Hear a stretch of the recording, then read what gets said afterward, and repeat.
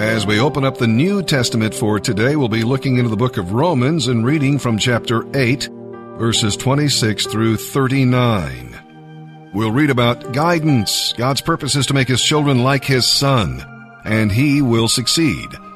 The Spirit intercedes for us and guides us as we pray, and the circumstances of life work for our good, no matter how painful they may be. We'll also read about love. The Spirit of God makes the love of God real to us. You can count on that. The Father is for us. The Son is for us. And the Holy Spirit is for us. That ought to be very encouraging news for anyone within the sound of my voice, that God the Father, God the Son, and God the Holy Spirit are on your side. See, nothing can separate us from His love. Is there any reason why we should not be more than conquerors? All right, let's begin our reading today in the New Testament. July 24th, Romans chapter 8, verses 26 through 39. And the Holy Spirit helps us in our distress, for we don't even know what we should pray for, nor how we should pray. But the Holy Spirit prays for us with groanings that cannot be expressed in words. And the Father who knows all hearts knows what the Spirit is saying. For the Spirit pleads for us believers in harmony with God's own will. And we know that God causes everything to work together for the good of those who love God and are called according to His purpose for them.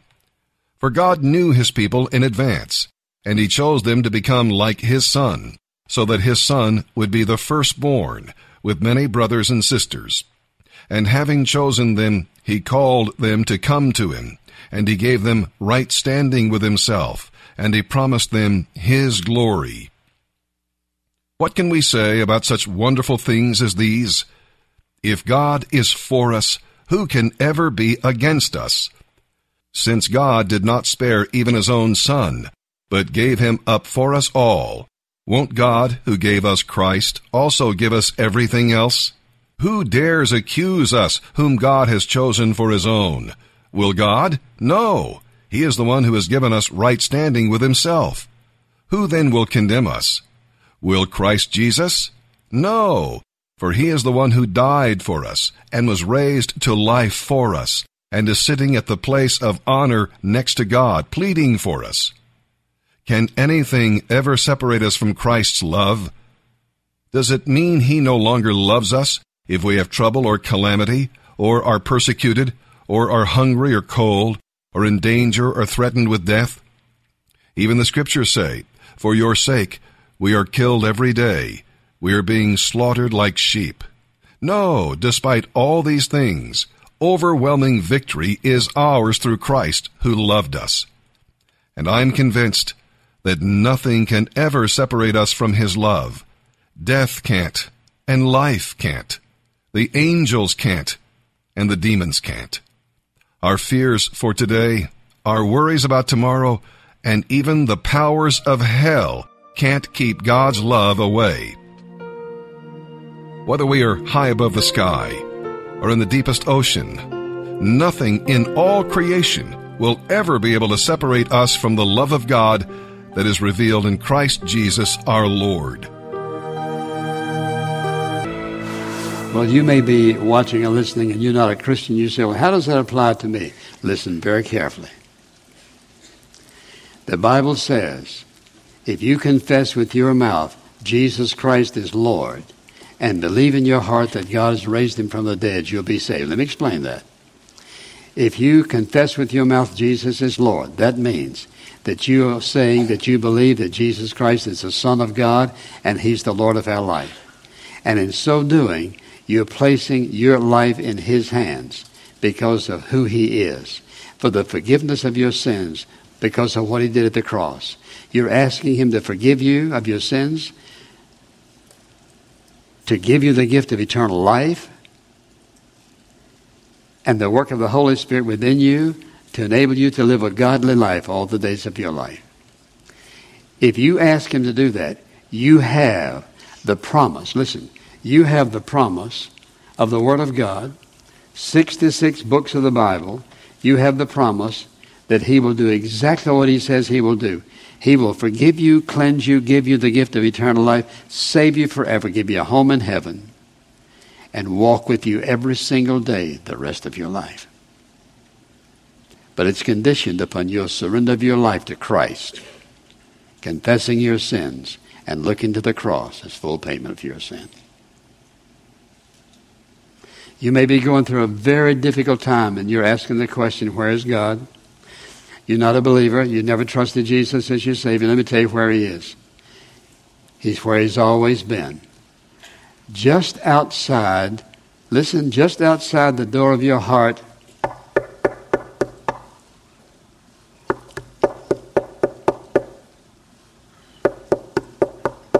trying to get in. And he wants you to open the door of your heart and let him in. And the moment you do, life will change. And it can happen to you the moment you do that. Father, how grateful we are that you are so perfect. We can find no blemishes in your character or failures in your power, but absolutely perfection, holy, righteous, and just. I pray the Spirit of God will speak to every person who hears this message to recognize the only way to live is through Christ, serving you, Father, this awesome God that we've described. And I pray that every person who hears it will stop fighting against you and recognize that you are the one true God. That's how Jesus described you as he prayed in that 17th chapter of John. We know that you are. I pray, Father, for people who are floundering in their life, trying to figure out what to do. Enable them to understand at least this much now. You are the answer. You've always been the answer. You're still knocking and you're still waiting, and they can settle that issue. We thank you that the promise you made to save us, you've been keeping ever since you made it. The promise you made to guide us, you've been keeping that promise ever since you made it, and all the rest. We want to say we love you in Jesus' name. Amen.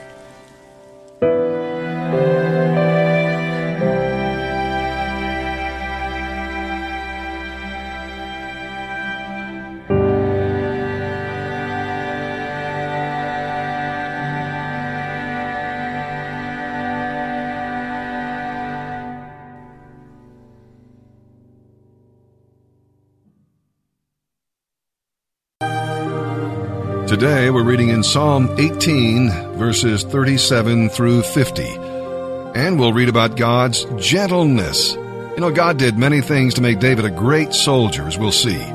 But his gentleness made David what he was in his heart. See, God was doing more than winning wars. He was building character. He had humbled David to think that God would condescend to call him, equip him, and help him. And we'll also read about God's exaltedness. David did not take credit for his victories. He gave all the glory to the Lord. Whatever David had, God gave it to him. Whatever he was, God made him. Whatever he did, God enabled him.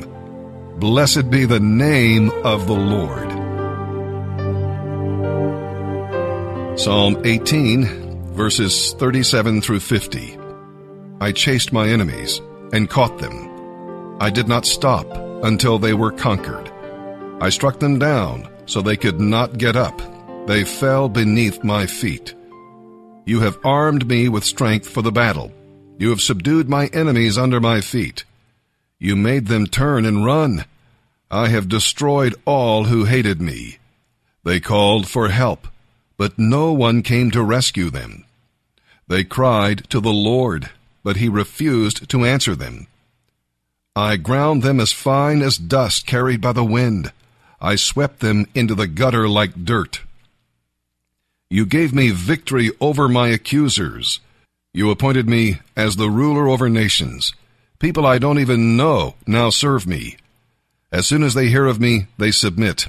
Foreigners cringe before me. They all lose their courage and come trembling from their strongholds.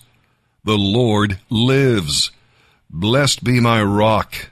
May the God of my salvation be exalted. He is the God who pays back those who harm me. He subdues the nations under me and rescues me from my enemies. You hold me safe beyond the reach of my enemies, for you save me from violent opponents. For this, O Lord, I will praise you among the nations. I will sing joyfully to your name. You give great victories to your king.